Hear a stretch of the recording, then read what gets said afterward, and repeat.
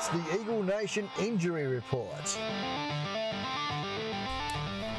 All right, we're just going to go into the injury report, guys. There's something new that we're going to do. We did it last year, but we're going to go into it in a bit more depth.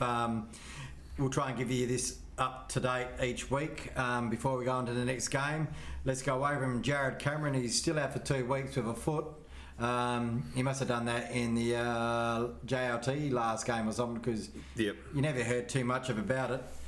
Jamie Cripps, he's probably the one that I just can't understand. 2 weeks ago he was 8 weeks, and now he's a chance of playing this week or quite possibly round 3. Yeah, well, there is a slim chance of playing this week. Yeah, well, see, I just don't understand that. How can it be 8 weeks 1 week and then all of a sudden Andrew Gaff, well, he's not reported, but he's suspended till round 3, so when he comes in, that's a whole new show probably on Andrew Gaff. Kennedy's coming back in this week, guys, so they've already confirmed that, so that's a plus. It's a bit of a positive. Nick Naitanui, we know it's round 8 to 10 for Nick, but the club will probably say around 14. Brody Riach is a young basketballer that come in, so he's probably not really in the mix anyway, but he's still out with a wrist. I thought he played Waffle last week. Did he? I'm pretty sure he did. Well, if he did, see, this is where these injury reports still, unless he's redone it again. Will Schofield is a test, but he won't play because he got a cork. He has had no match fitness, so I'd be very surprised if they brought him in, but they could bring him in for Cole. No, I'd say I don't think so. Run in the seconds. There won't be. We'll get on that, touch on later. There won't be too many changes this week. Well, the big one is Willie Rioli. Yeah. Now, fantastic pre-season. Was on fire, and the AFLX was on fire. Now he's got a foot. Now they've set a scan. I heard a rumour 1 to 4 weeks from somebody that was down at the club, but that was sort of like quieting down a little bit. Now Vozzo's coming out saying they're waiting on another scan now. What are they saying to us? They didn't find a stress fracture, so what's going on?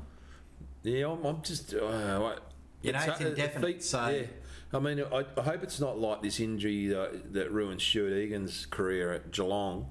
I'm hoping it's not a navicular. Yeah, and because they are nagging injuries, and they can, as we know, can take so long.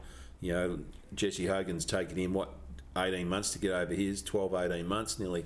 So, and he is Stuart Egan ruined his career. We're lacking Rioli magic, aren't we? And he's a bigger loss. Well, he runs through the middle and through the forward line. He gives you that. They really, stand taller. I've been watching some of the games for last year. They stand tall when Rioli's playing.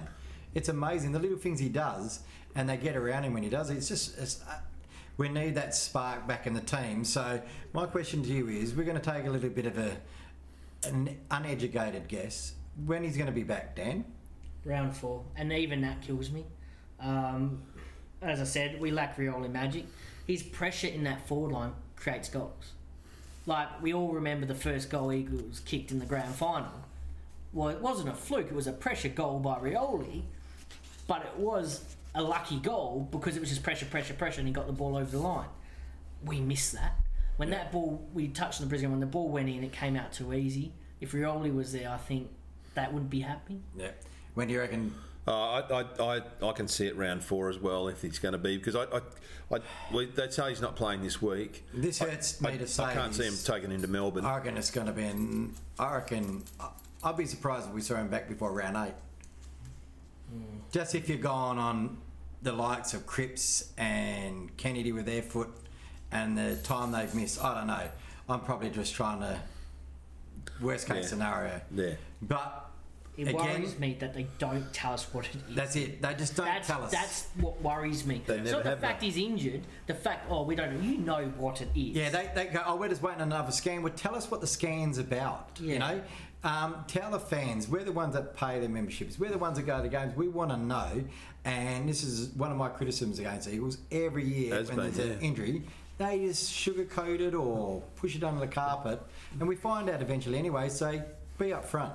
I've been saying this for about, since I've been on these sites for 2.5, 3 years. It's the biggest thing, they never tell you the real what's going on, and we're the ones paying all the fees and the memberships. And people say, but we don't want to let the opposition know. But the opposition know what's going on. They've all got scouts here. A mate of mine he lives 2 streets from me. He's a scout for Collingwood. They all know what's going on. So, yeah, of course they do.